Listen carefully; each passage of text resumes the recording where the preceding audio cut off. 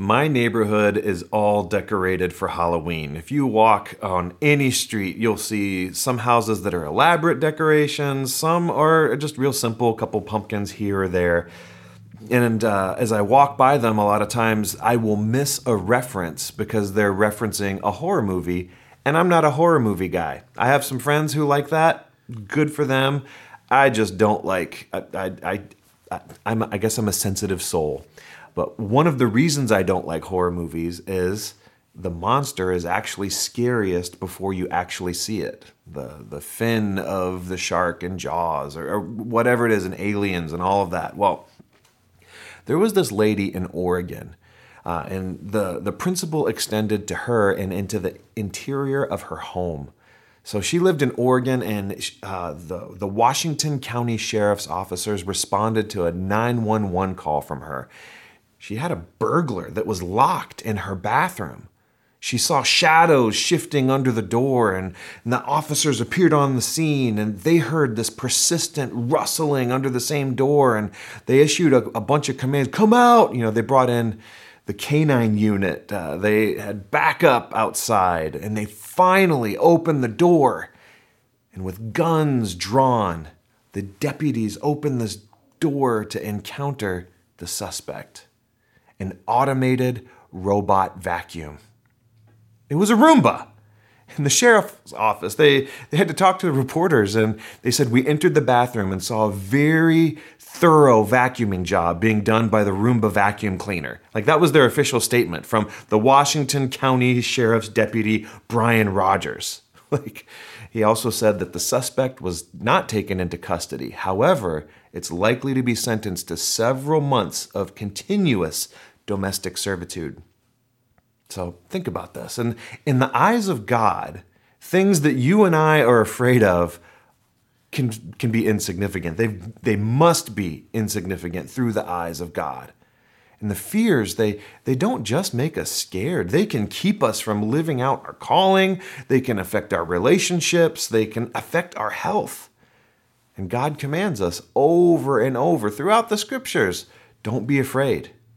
The command is for us not to be afraid because nothing exists outside of God's control, and God's enemies are impotent in comparison to God's power. So we've been touring through the core values of the denomination we belong to. And this week I want to talk to you about this value of relying on God. The way it's written out in the document it goes like this. We confess our dependence on God for everything and seek to deepen our intimacy with Him by living prayerfully. And this one, if you take a look, we've got links on our website at sgbic.com. You can look through all the core values. That's initially what drew me to Solid Ground Church. I resonated with the language in there, and those put words to values Marie and I were already living out. And this one is really unique. It pops out to me that they would take the time to write out a statement about relying on God. And if you compare the statement to the others, most of them are actions that you can do. But the language is different in this one. It's we confess that we need to rely on God. The other ones talk about we read the Bible, we live a lifestyle of worship, we obey Jesus, we participate in the community, we share Jesus with the world, we serve others, we pursue peace, a lot of actions, a lot of doing. We live uncluttered lives, we live simply. And those are great values. But at the same time, we're going to fail at all of those values at some point or another because we're human. And especially if we try to live out those values all on our own, good grief, that's an impossible value list to transfer from paper to a real life. But that's where the good news comes in. We don't have to live those values out on our own. Hebrews chapter 7, verse 25, it goes like this. Therefore, He is able to save completely those who come to God through Him, because He always lives to intercede for them. Such a high priest truly meets our need, one who is holy, blameless, pure, set apart from sinners, exalted above the heavens. This verse says that Jesus is the one who saves us. Like these are values that we want to live out, but our starting point is Jesus. Our starting point is what Jesus has done for us.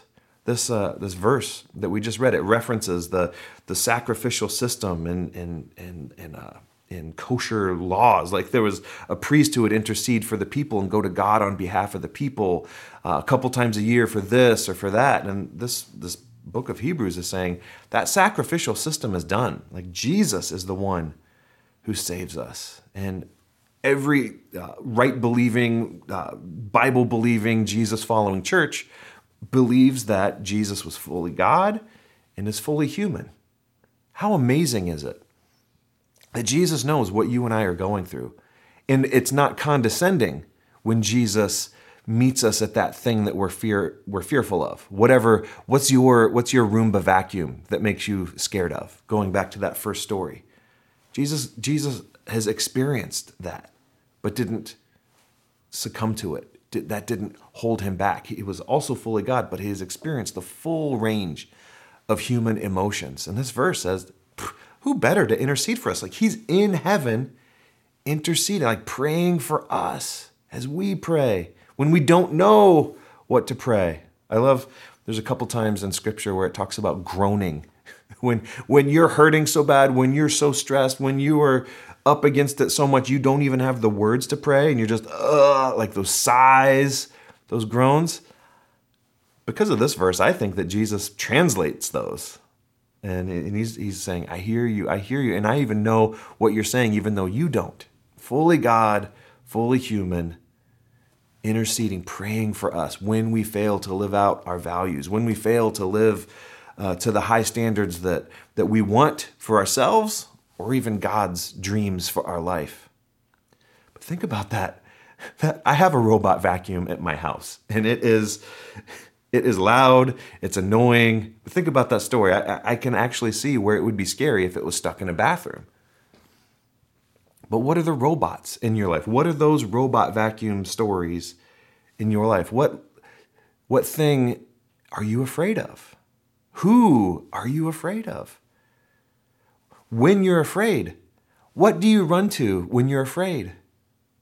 When you're afraid, who do you run to?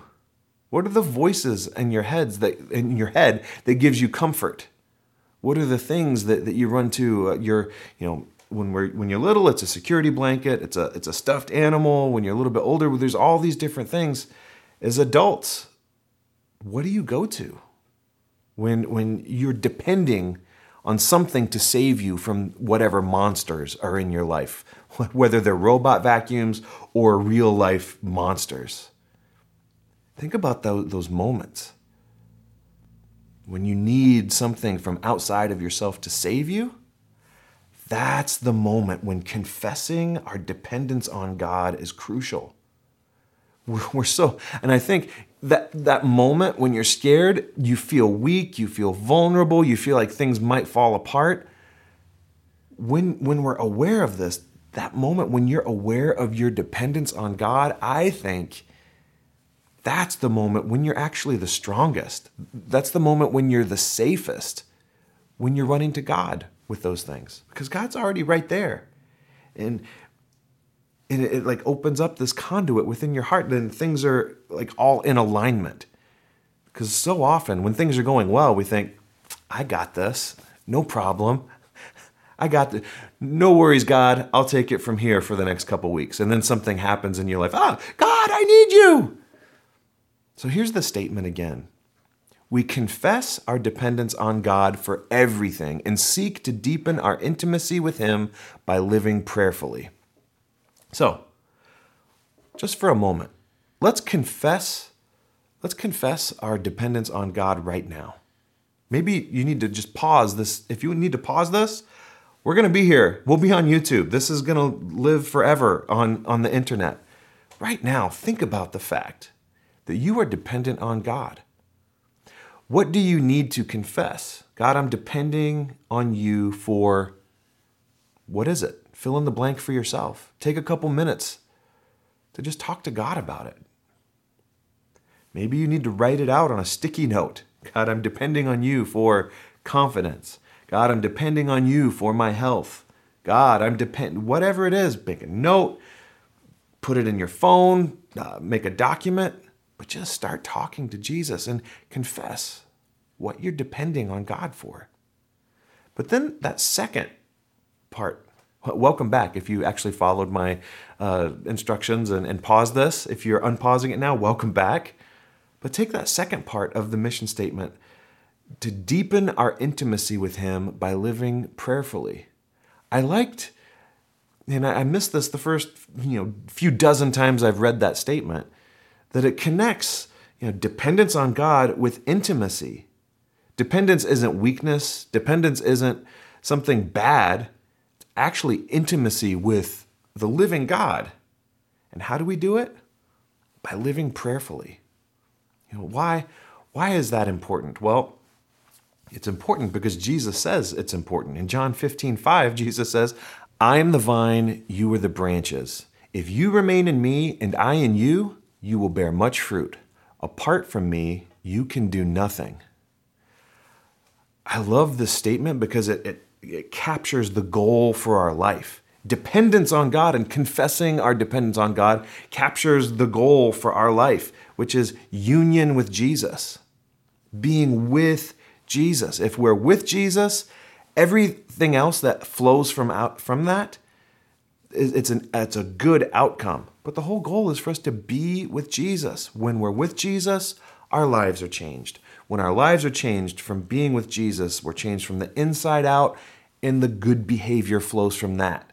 If you try to start at the end goal of doing what Jesus did and obey your way into being with Jesus, the order is flipped and it goes out into legalism, or it goes off in all kinds of wonky directions. But the goal, Jesus just wants us to be connected to Him. And doesn't that sound great? Isn't that so flowery? Union with Jesus. And we talk about this a lot. This verse touches on our roadmap for the spiritual life here at Solid Ground. Be with Jesus, become like Jesus, and do what Jesus did. But before we get too far down that road, let's think about that for a minute. How do we be with Jesus? I love the construction, the grammar of that. How do you be with Jesus? How do you do that? Or like the value statement says, how do we live a prayerful life? So I read one person was describing the prayerful life and said, prayer, it's much more than throwing a bag of words at God. That has a ring to it. And I used to get stressed out about prayer. What am I going to say? What if I run out of words to say? And I was taught it's a conversation. It's not all about just blabbering on. And God can take that. If you're in a season where you just need to unload, and I call it doing a brain dump, God can totally handle that. But it's so much more. It's not merely throwing a bunch of words at God. So I want to talk about just some practical ways. And so this is the challenge. I dare you to do some of this week. Be with Jesus. So whether it's throwing a bag of words at God, if that's where you need to start, great. But here's one that I haven't given much thought to until very recently. Wait on God. That's not really a stated value in our culture. There's a scripture verse. I didn't put it in my notes, but they that wait upon the Lord shall renew their strength. This image of an eagle rising above the clouds, waiting on God. We don't really like to wait in our culture. We don't like to wait. We like to do. We like to move. We like things fast, your way, right now. There's a theologian, philosopher, Henry Nouwen says, waiting is not a popular attitude. But think about it. Connect waiting and praying about what you're waiting on. Ooh, baby, that's where dependence on God really kicks in. You may be doing this already and you don't realize it. Maybe you're already being with Jesus because you're waiting on something and you keep talking to Him about it. And instead of seeing God as late, what if you see this as a chance to be with God and let Jesus bring you comfort there?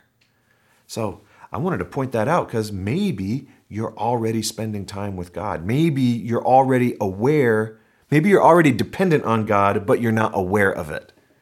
Confess that dependence. God, I'm waiting on you for my loved one to come back to the right path. God, I'm waiting on you because it feels like no one sees me. God, I'm waiting on you to provide some recognition for me at my job or in my family, whatever it is for you.